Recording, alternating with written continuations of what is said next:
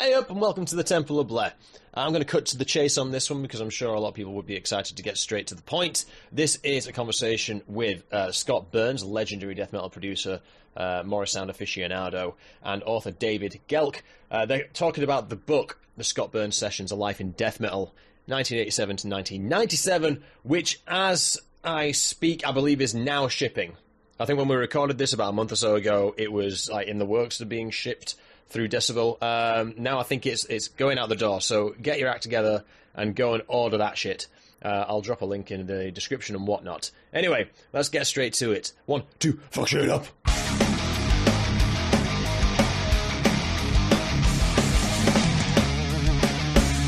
way I want to sort of tackle this is talk primarily about the book, sort of not go too much into the band details because a lot of that's covered in the book and I don't want to spoil it. And hopefully we'll just keep it very casual and have a good time, and hopefully it'll be wrapped in about 45, I think. Something like that, if that's cool. Sounds good, Jim. Yep. So you seem to be dominating, David, a particular period in history.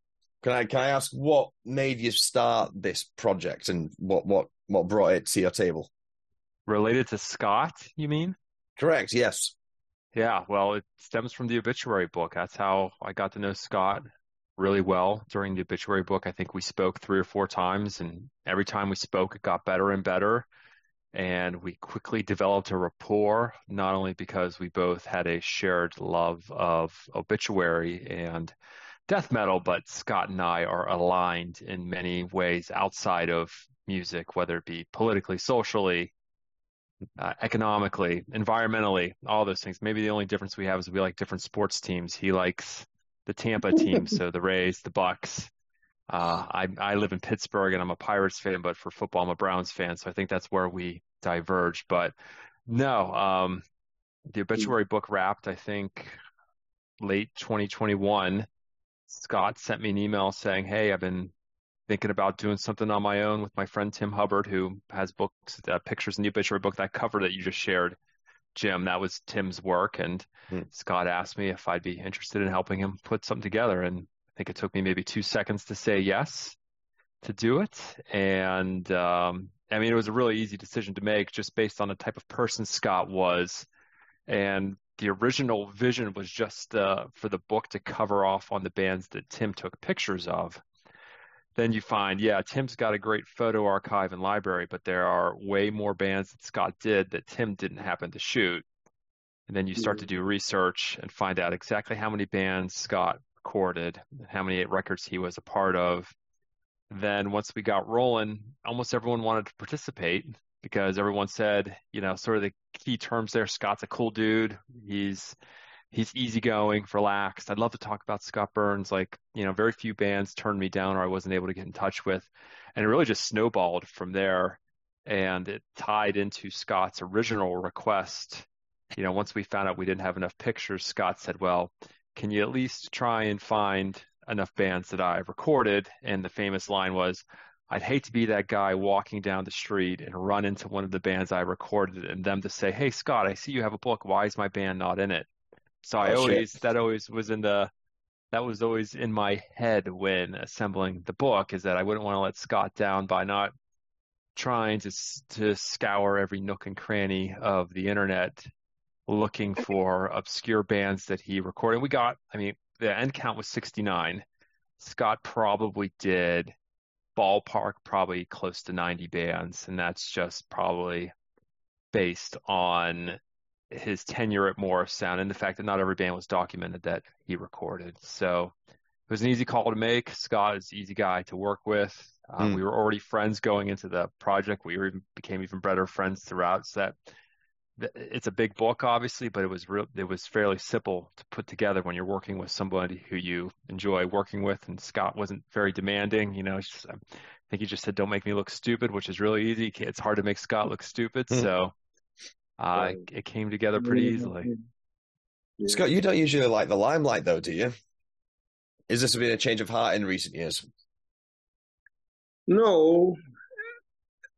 I think, like David alluded to, is my buddy Tim Hubbard, the photographer. The original thing was he talked about we were having lunch one day, and he said, "Hey, about having a book and showing all the photos and maybe talking about it."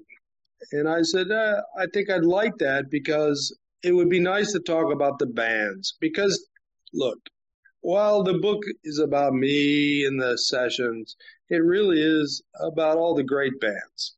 I mean, my point of view is that I was a lucky guy that happened to like extreme music, metal, rock, right guy at the right time at a great studio and with a lot of great bands around, like you said, Obituary and stuff.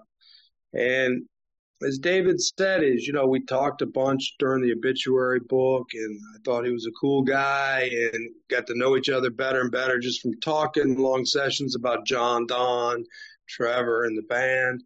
And, and so when Tim brought it up, it became apparent to us that we don't really have the skill set, even though Tim's got like Stiff Pole Records and stuff like that. He's done punk stuff and all that. Would be hard for us. And that's when I asked him because I trusted him. I said, "Hey, would you all be interested?" I had no idea if anybody would or not. Right.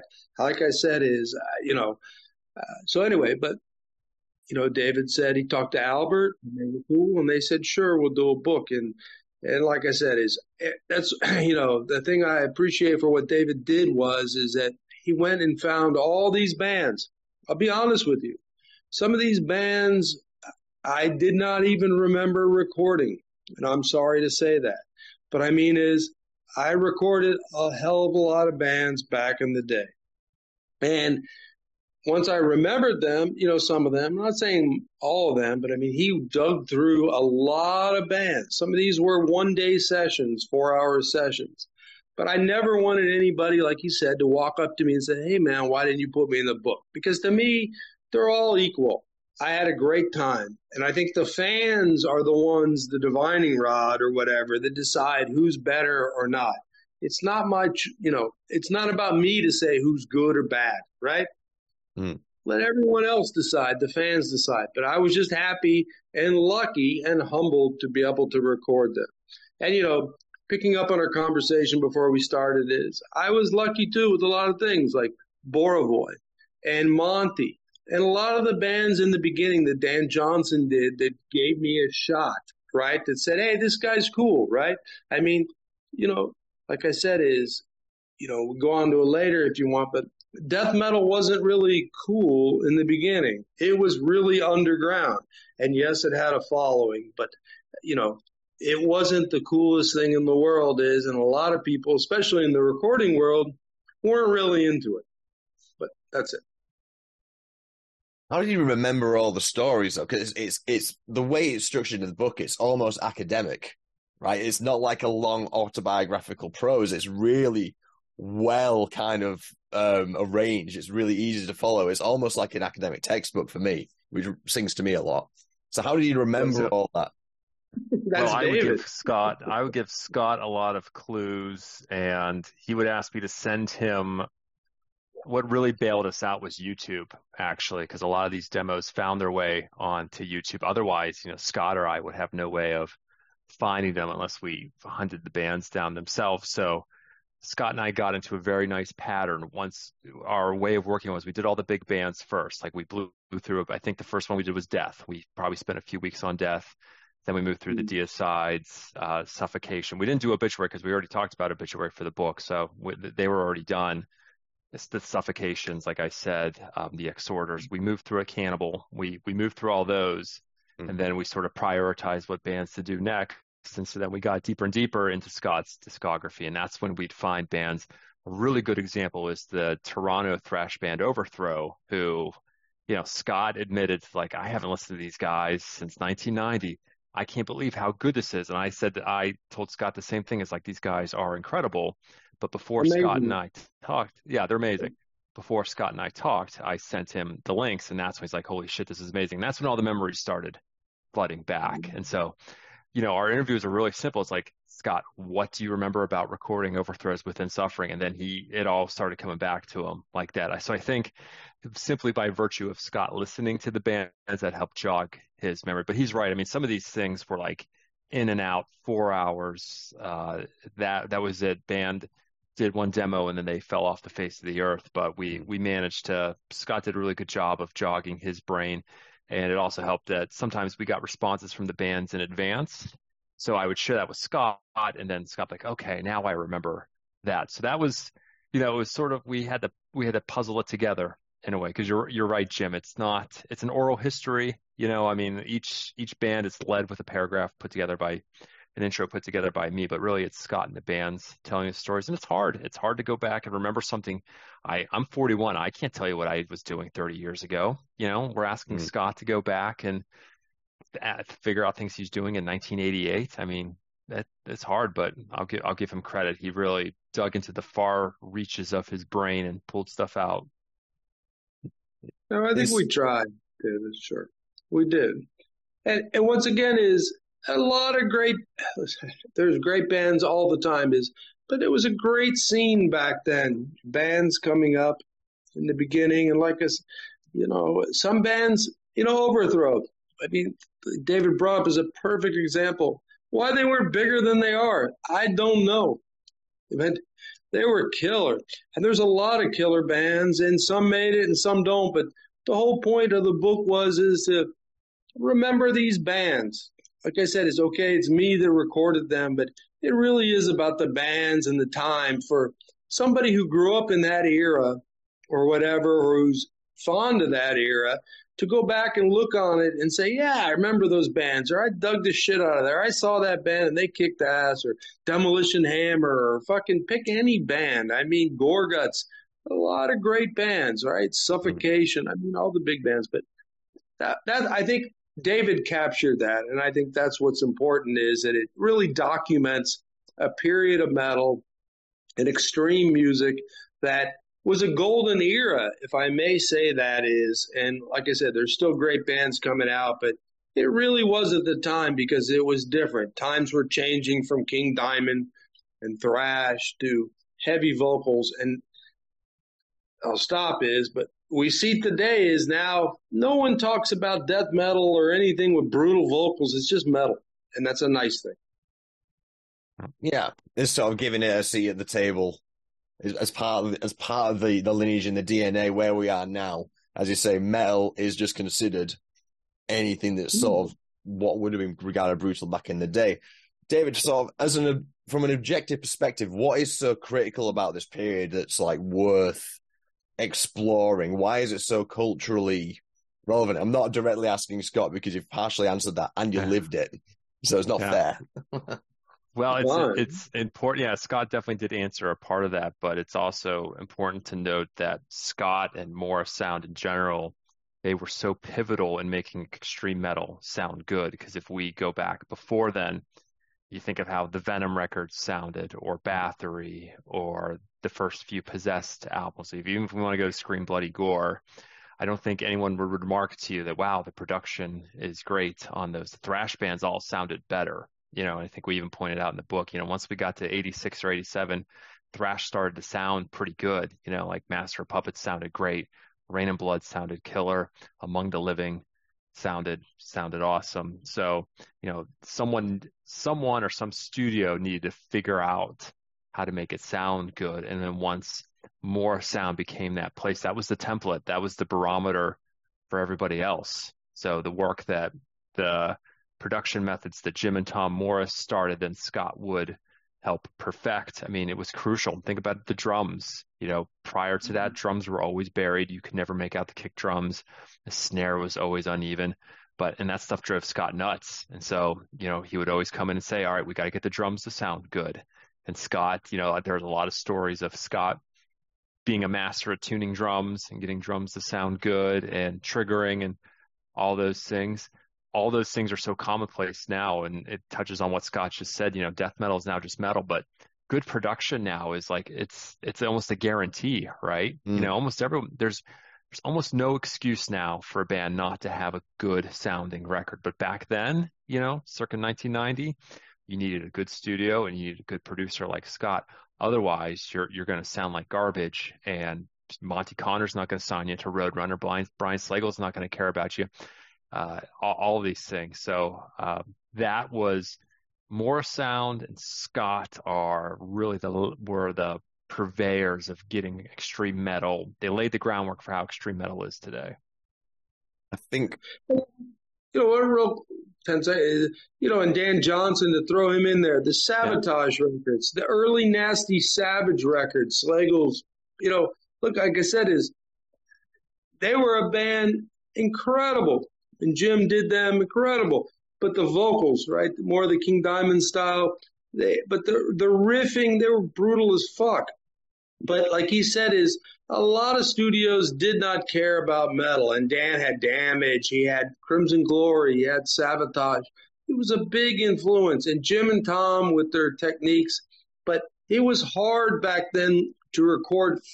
And the stuff I did, or the thrash bands, it was hard, as he said, with all those records, to record fast stuff and get clarity of it. And I think the thing is a lot of engineers just were not scared of it, but just were like, this is supposed to sound bad, right? Or it's not supposed to sound good. And the other thing is David alluded to was the technology nowadays is everybody could fucking sample everything and fly it in seconds. It was harder back then, but to get the drums to sound good, it was work. But it sounded so heavy. You know what I mean? It was nice. So I think this point about Morrisound yourself, Scott, this turning point where there's a legitimization of this extreme outlier, I think this outlier genre, it can't be stressed enough, but I'm trying to think of different ways to articulate it so we can visualize why it's important. And I always sort of just go off onto little different tangents. And David, you mentioned something there that, if there wasn't a Morrisound, maybe there wasn't Glenn Benton's layered vocals being articulated and engineered to a point of quality, and maybe Monty didn't sign him, and then maybe Brian wasn't interested, and maybe Borovoy, if Three Cherries was still around at that point. I think it's Three Cherries. If they wouldn't have been interested. There's a whole ripple effect. There's a whole thing.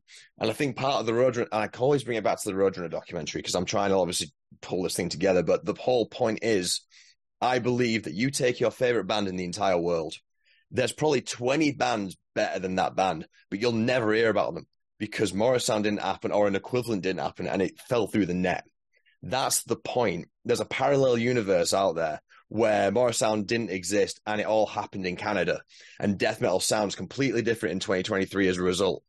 That's why it's important to me. And that's why I'm just trying to regurgitate different ways of saying it, because I think that's why it's critically important. If we didn't have Morrisound, maybe Joey Jordison wouldn't have that similar influence on his drum sound.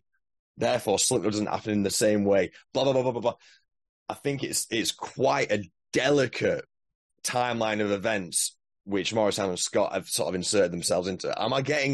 Is that feeling resonant? Sort of like your Back to the Future 2 comparison there, right? Is that what you're getting at? I think am I burying myself into a hole here, or am I arriving at a consensus possibly? I think you make sense because Morrisound was just the right place at the right time. At Scott, Jim and Tom and Dan Johnson, as you mentioned, were the right producers at the right time.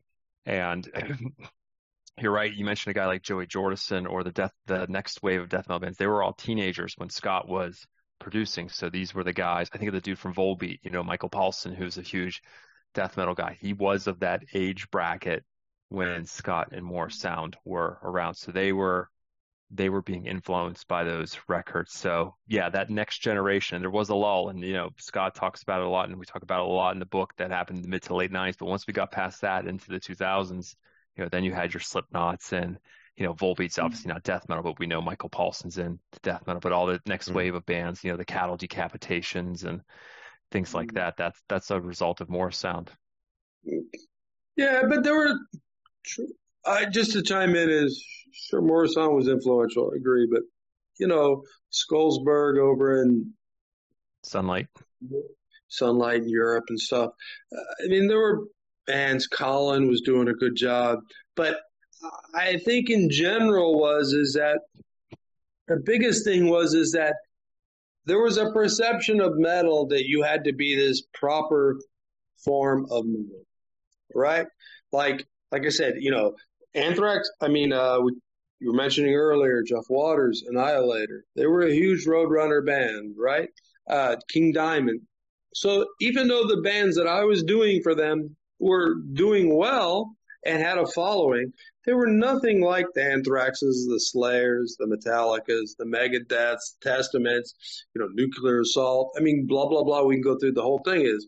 And I think the attitude at the time within the record industry was, this is proper metal, or this is the future of metal, and this is just some kids having fun. I hate to say it that way, but I don't think anyone thought anything that this was more than a passing phase that ended up being more of an influential wave of metal. So I think that influenced the recording is because most engineers, I'll say this. If I can say one thing about myself is I was young enough to appreciate it, right? Mm-hmm. I didn't get it all, to be honest with you. I came from a more punk background.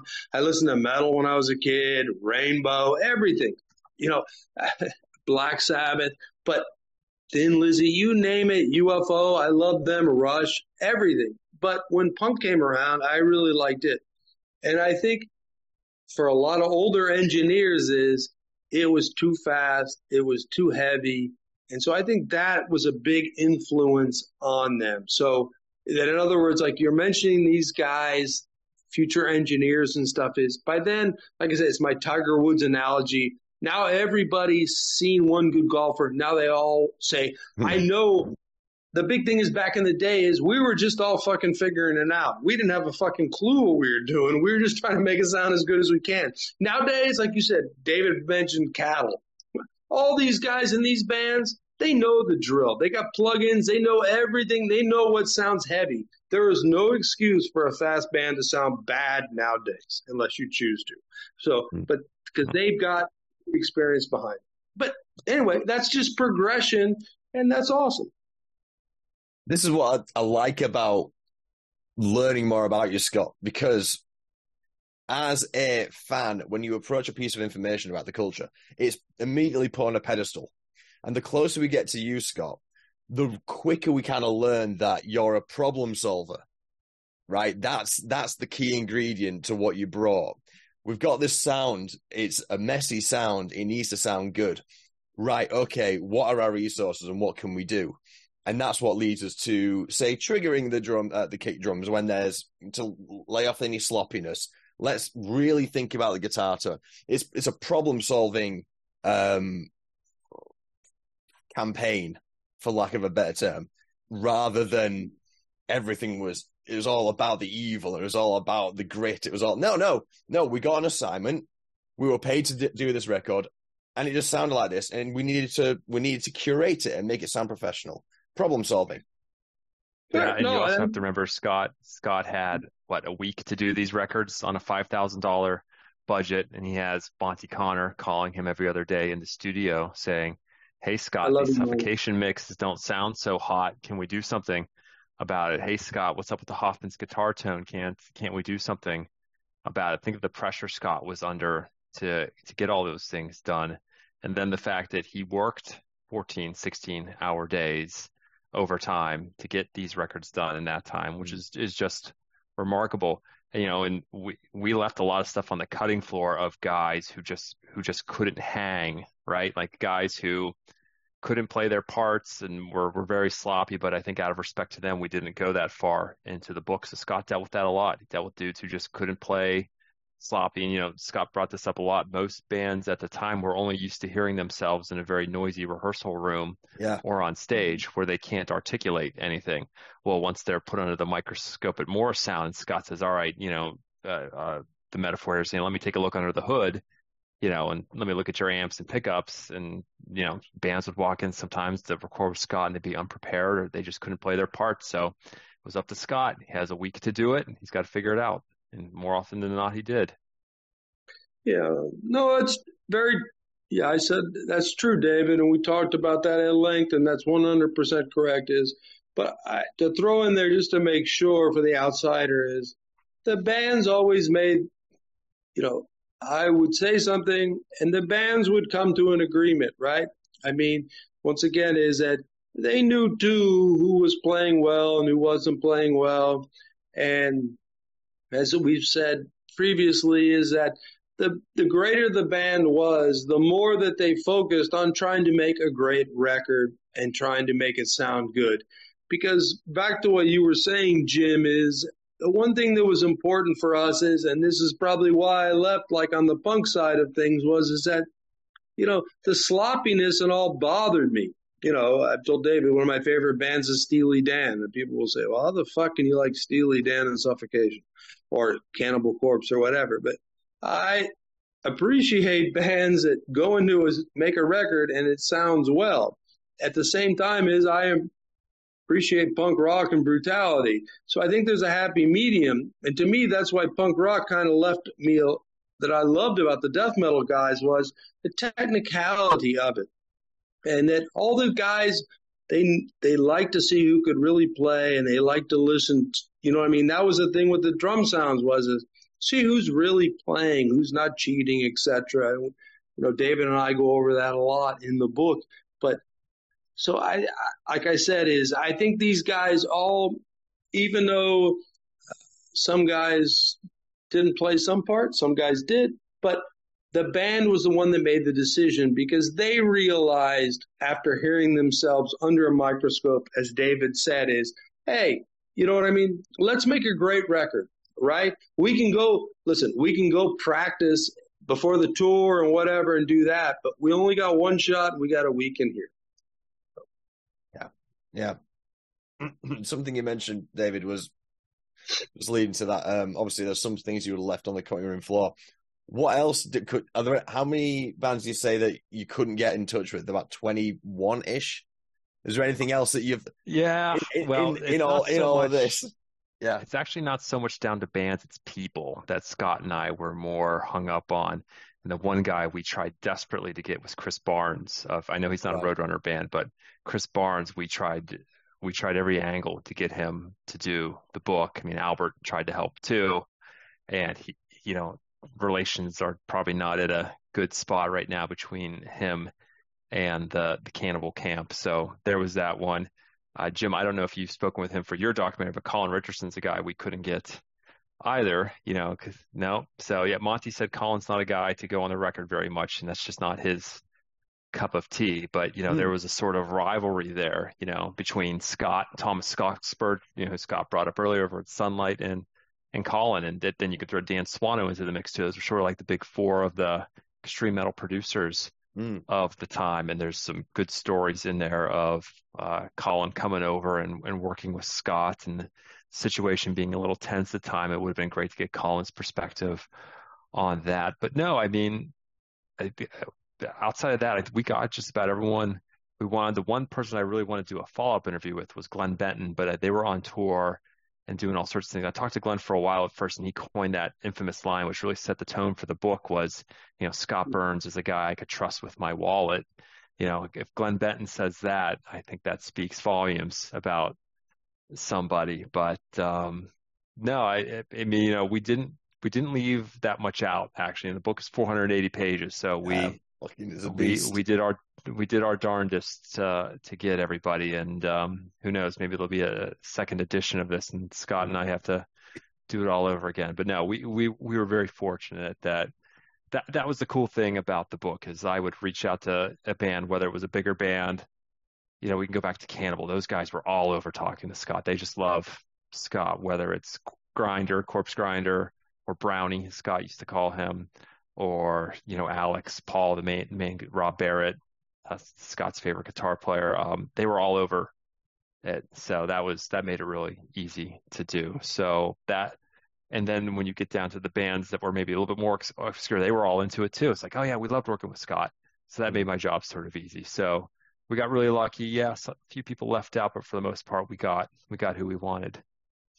Are there any lessons from the obituary book that you had to carry over? Because in terms of scale, you're not dealing with just one set of dudes. It's like much, much, much bigger. So is there anything you had to amend? I had experience doing a bigger book before, because my first book was about Noise Records, And that was actually longer than Scott's book, but that's sort of misleading because the publisher asked me to do like Noise's discography, like everything Noise did, and I think that added to the page length. But that was sort of a similar project because you're dealing with multiple bands and people, so that sort of prepared me. Granted, that was 6 or 7 years ago, so the nice thing was, I mean, we went right from the obituary book into Scott's book, so I was in full Floridian death metal mode. I did not need to be educated on anyone or anything. A lot of the contacts I made during the obituary book were really easy just to carry over. Like I could think of someone like Steve DiGiorgio, for instance, who played with obituary for a quick tour and is really good friends with Scott. I mean, he was a huge help for the book, and I made friends with him during the obituary book. But for Scott's book, we spoke 4 or 5 times. I actually just spoke to him last week about something else. But I mean, Steve became a friend, so that the obituary book was just the perfect segue into Scott's book. No, I totally understand that. I mean, when I read the intro and you said it was something like 100 and so interviews over 18 months, I was like, oh my God, what? Oh my God. So that's why it's weird being interviewed. 3 years. Yeah. Yeah. So yeah, it helps having a deadline. Decibel and Albert established a deadline for it, and you sort of just back your way into that. And Scott and I were really consistent. There were very few times where we had to cancel. Or I think we always, coincidentally, Jim, we always spoke at this time every Thursday, 8 p.m. Eastern Standard Time. So Scott's in Florida, and I'm up here in Pittsburgh, so we're in the same time zone, and it was like clockwork, and it's something we both look forward to. And you just have to chip away at it. A book of this size, you just go bit by bit. Sometimes we had to go back over bands. Sometimes there's a thing that Scott remembered or something someone brought up, so we'd have to go back over things. But like we said at the beginning, when you're working with someone who is gracious and nice and polite as Scott, that makes your job really easy as a writer.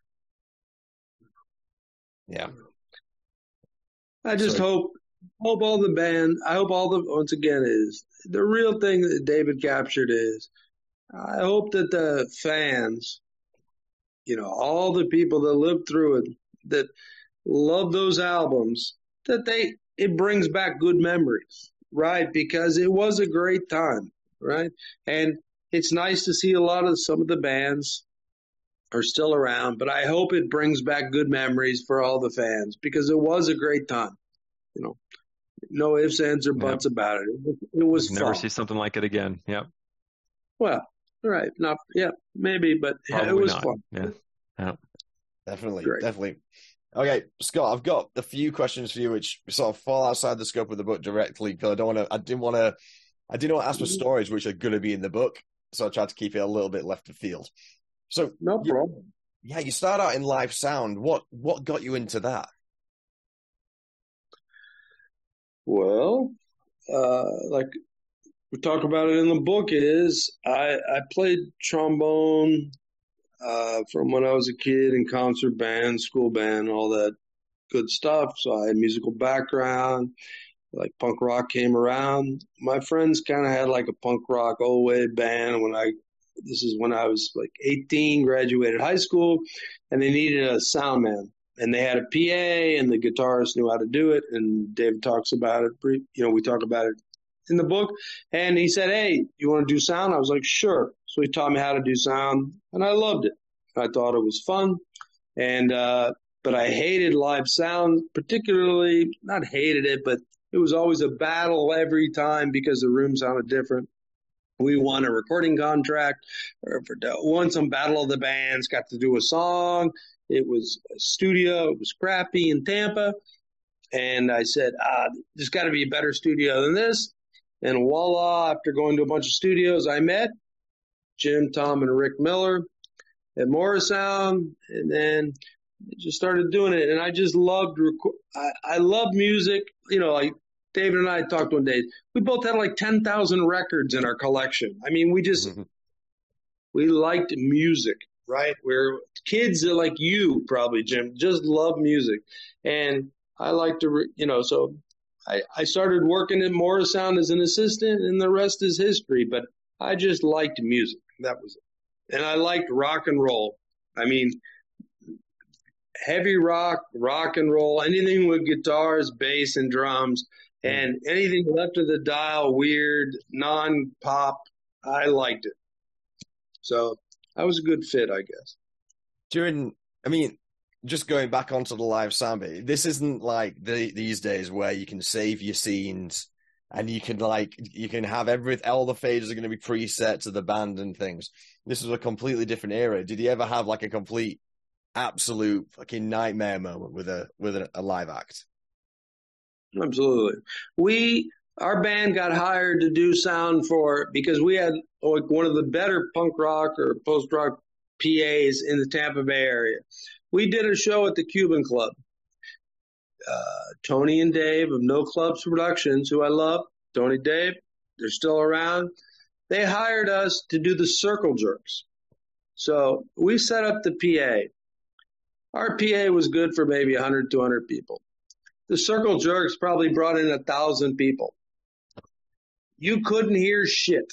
I remember the singer coming up to me afterwards saying, "You guys fucking suck." And I was like, "Well, I'm sorry, buddy. What can I fucking do? You guys are huge and we have a little PA." It was the utmost disaster of the world. The only time you could hear anything was when he talked in between songs. And they were so pissed off. But, it was punk rock in 1983. So, I mean, you win some, you lose some. So when something like that happens, man, I equate it to bombing for a stand-up.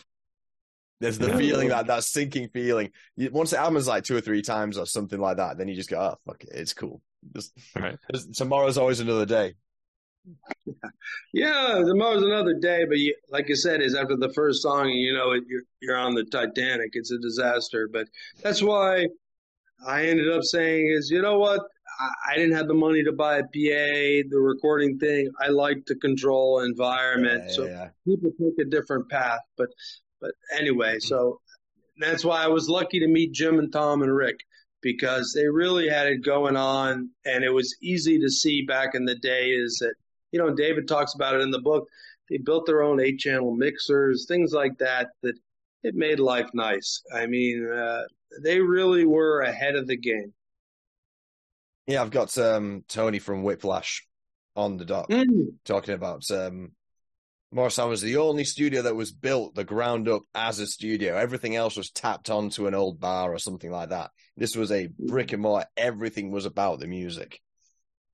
It was. They built it from the ground up. They did it, no doubt. So you mentioned that metal in this period and death metal in this period is not very cool. It's definitely underground. So where's your wife fit into this? Because her husband's going off and doing this really uncool thing for 10 years. Was she always like, "Well, you got to do what you got to do"? Oh, my wife. Sorry, I missed that. My wife? Yeah. How does she perceive this all the way through? Is she a metal chick, or is she like, "What the fuck is my husband doing for 16 hours a day"? No, my wife's not a metal chick. I mean, she likes music, but, she just knew I liked it. And so, yeah, I mean, it did take a strain, right? There's no doubt about that, because I was gone for a long time. And, at the end, David talks about it in the book. That's one of the reasons why I said, "Fuck it, I'm done. And I'm going to go on and have, regular life, kids and stuff like that," because it does take a strain working that many hours. But, no, she, my wife is the best and I love her, and, we're still happily married, and, but it was a lot. And, I mean, when you're young though, I guess, working 16 hours, 15 hours, 7 days a week isn't that big a deal. But, you do it for 10, 12 years and it's not so good as, you know what I mean? And the other thing too is David mentions in the book, is the scene gets up. And I say this, and some of the bands maybe will be disappointed, but the scene gets tired. It's like any music scene, right? That it's great in the beginning, and then everything starts to feed off itself, and it's repetitive, and so and that it is just what it is. So that's why, like I said, I was lucky to be a part of it, but everything comes to an end. Yeah, Yeah. Have you got a particular Spinal Tap moment at Morris Sound that you can share? Drummer turns up without a kit. There's only one band member turns up, blah, blah, blah.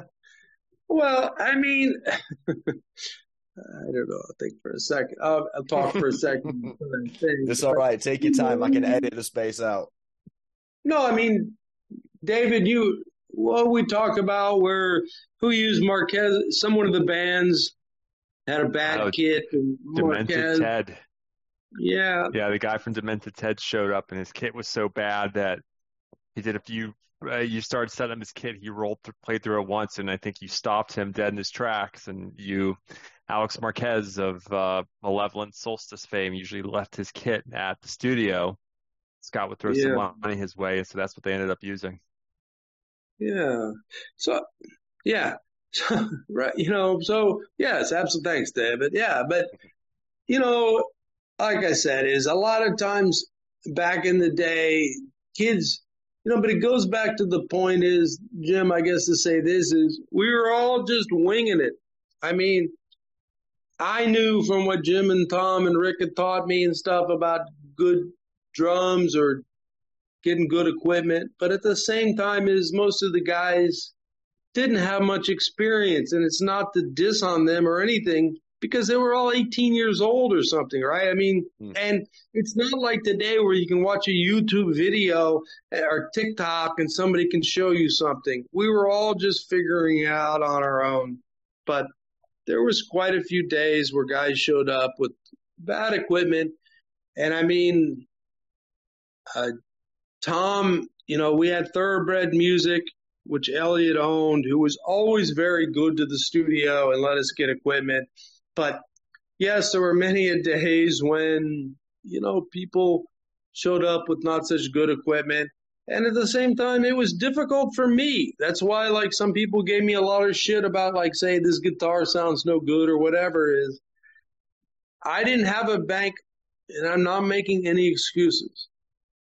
Things are different today. I didn't have a bank of plugins, right? I could go to a music store. I could get as many pedals. I could get as many amps, cabinets with different configurations of 25-watt Celestians, 35-watt Randalls, whatever anybody said, this sounds better, and try them. But you were just figuring it out on your own, and some days were better than others. So, yes, it's a good question, Jim. There were a lot of Spinal Tap moments. This is, I guess, addressed to both of you in your respective fields. But what would you regard as the biggest pitfall of the music industry? Go ahead, Dave. Greed, right? That's probably it. There are people out there just to make a quick buck who are interested in commerce and not art. That is probably, and Jim, I'm sure you're dealing with that with your documentary, and Scott dealt with it all the time. Yep. Scott worked, and he can speak up too. Scott worked insane hours and worked on some highly influential records that sold well and, didn't make a lot of money out of it because it's just how the money flow was set up. So greed is always the downfall, unfortunately. If people did it for the sake of creativity and just to put cool stuff out, might be a different story. But it sucks to say, even in metal, even our beloved scene that exists, and gotta fight through it somehow. As your fellow countryman, Jazz Coleman from Killing Joke said, money is not our God. But unfortunately, for most people, as David said, in the record industry, money is their God. And I'll just give you what David said sums it all up perfectly. There's not much to add but, I got paid just a lump sum, which was fine. The two records that I was given points on, I gave them back, Cannibal Corpse and Deicide, because the bands would come in, second album, third album, they'd tell us they're still not making any money. They're cross-collateralized is the word. And I was like, who the fuck am I to get more money? Or when you prorated across members of the band, why should I get more money? Or, I mean, I think I got like $100 off a Cannibal Corpse record one time. But still, when those guys don't have any money, why should I get that money? Why should I make more than them? They wrote the songs. If it wasn't for them, I wouldn't have a job. So I agree, greed, but I guess that's the record label money, and they feel that they put up that money and made these bands, but I disagree, and like I said, money is not our God. So. Yeah. What's the hardest time you've ever laughed? Or time you've laughed the hardest? Is that better English? There you go. Say that again. I missed that. I'm sorry. Can you name a time that you've? Oh man, I'm losing the English on it now. What's the time that you've laughed the hardest? When is there a thing or something that happened that made you laugh the hardest you've ever laughed in your life? Again, to both of you.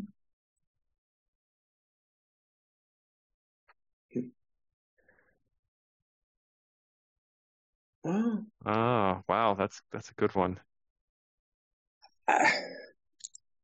I mean, some guys tell some pretty funny stories. Yeah, I mean, well, I remember like Jason Blackowitz from Malevolent Creation. He had a bunch of these crazy tattoos on his arm, and they looked like jailhouse tattoos, right? They weren't all like cool looking fancy tattoos. And he's telling the story of how he partied too much one night and he woke up and his buddies had tattooed him. And that was pretty funny because it was like, he said, well, yeah, I started scrubbing my arm and they didn't come off and stuff. And then I remember like with Exhorder, Kyle, they called me up when they came down and they were like, hey, Kyle's in jail. And I was like, what? Kyle's super cool. He's not like criminal, kind of bad. I mean, we all get into little problems in life. And so there was a street sign by the studio, and I forget if it was his name or Thomas Avenue. Last name. Yeah, it was his last name. Thank you, David. Yeah. And so it was on the ground or something. So he picked it up, and a cop happened to drive by and pick him up and, take him to jail for stealing the street sign. So I had to go down there and whatever. We just paid the $100 to get him out. But it was like, I'm not laughing. It was funny as hell because it was like, what? How the hell do you, it's not like you ripped the sign off the pole, right? You just took it or whatever. It was on the ground. That was funny. And anyway, but, just, a lot of the interactions between the guys, I remember Cerrito and Hobbs from Suffocation arguing about guitar tones, giving each other shit. And, you just kind of have to be there to see it. But, yeah, but we always had, playing the Cannibal Guys and Steve Heritage from Assuck. We used to play Madden Hockey all the time and wrap around. I mean, those guys were big Buffalo Sabres fans, and they would just play hockey forever in the lounge and just laughing, rolling on the floor, beating each other, like betting money, and it was a good time. So. But how about yourself, David? Ooh, there were a lot of funny things that Scott shared with the book. The Kyle Thomas thing was really good. Jay Black also had a good story. Jason Black also shared a good story of him running into Yngwie at Criteria Studios after Yngwie made a number 2 in the studio and called him like butt nut or something like that. That made me laugh really hard because you could picture Yngwie.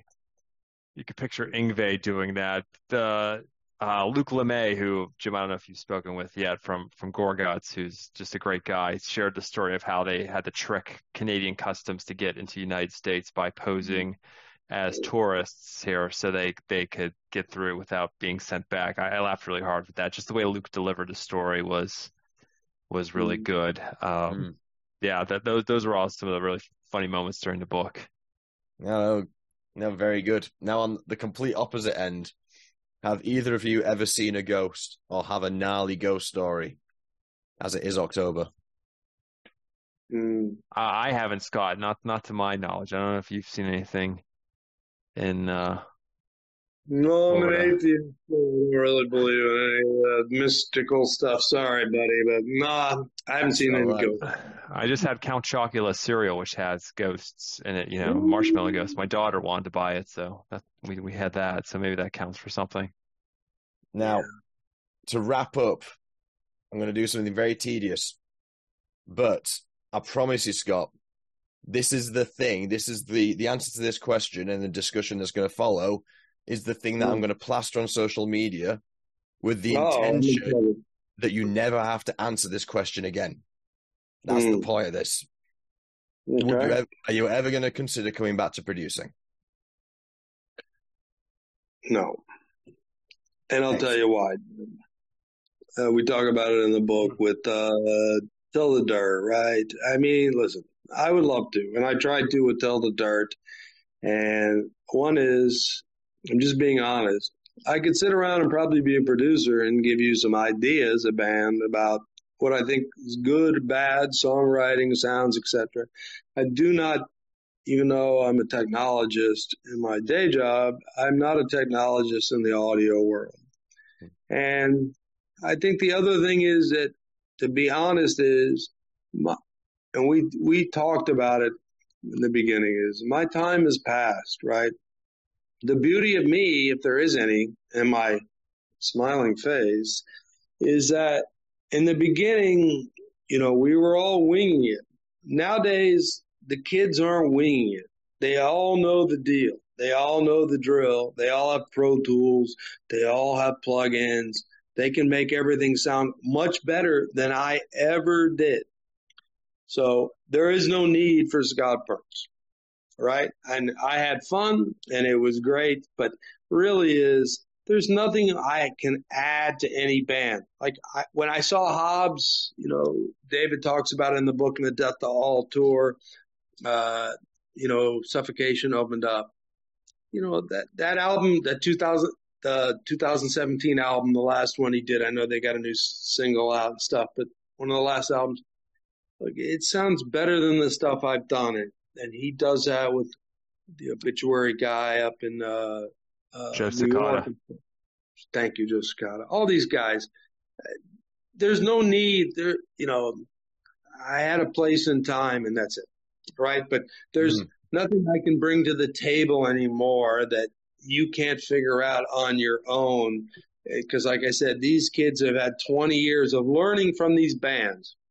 And the last thing I'll just say, 10 seconds, is it's a testament to these bands that they're still around. It's not about me. It's about the bands. And they're still around. Deicide, Obituary, Cannibal Corpse, Exhort, all these bands are still doing well. Suffocation. I mean, whoever I've forgotten, I don't mean, but saying is cynic guys, atheist guys, Till the Dirt, all of them, they're still around making records. They're not making records with Scott Burns, so they must be doing something right. So I had a good time, and that's it. So thank you.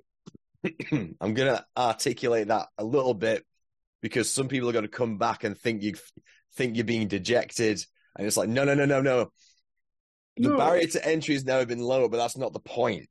The point is Scott Burns is an innovator and a problem solver. There are no problems left to be solved. It's not. Yeah. I mean, and the thing is, though, Scott, there's nothing stopping you from coming back and doing it as a hobby, except the fact that you'd have to manage everyone's expectations, and that's just like an exercise in futility, especially with respect, a man who just wants to do the job, go home and crack open a beer and watch what's the sports team you like. The Rays. But no, I get that's fine, Jim. But I will say this. I'll say this as a challenge to any new engineer. And some of you guys will just tell me to go fuck myself. Figure out a way to make cymbals sound good on the new records. Everybody's kick drums and snares, they all sound killer. But your drum sounds are unrealistic. And you guys all may like that. but they don't sound like real records. They sound better than my records, don't get me wrong, but they don't sound like a drummer sitting there. So you guys figure that out. Thank you. Lads, brilliant. That's it. Is there any other comments you want to make, David or Scott? Is there anything you want to add in there? No, there's nothing to add after that. I think Scott did his mic drop, his drum mic drop there. I just mean. Yeah.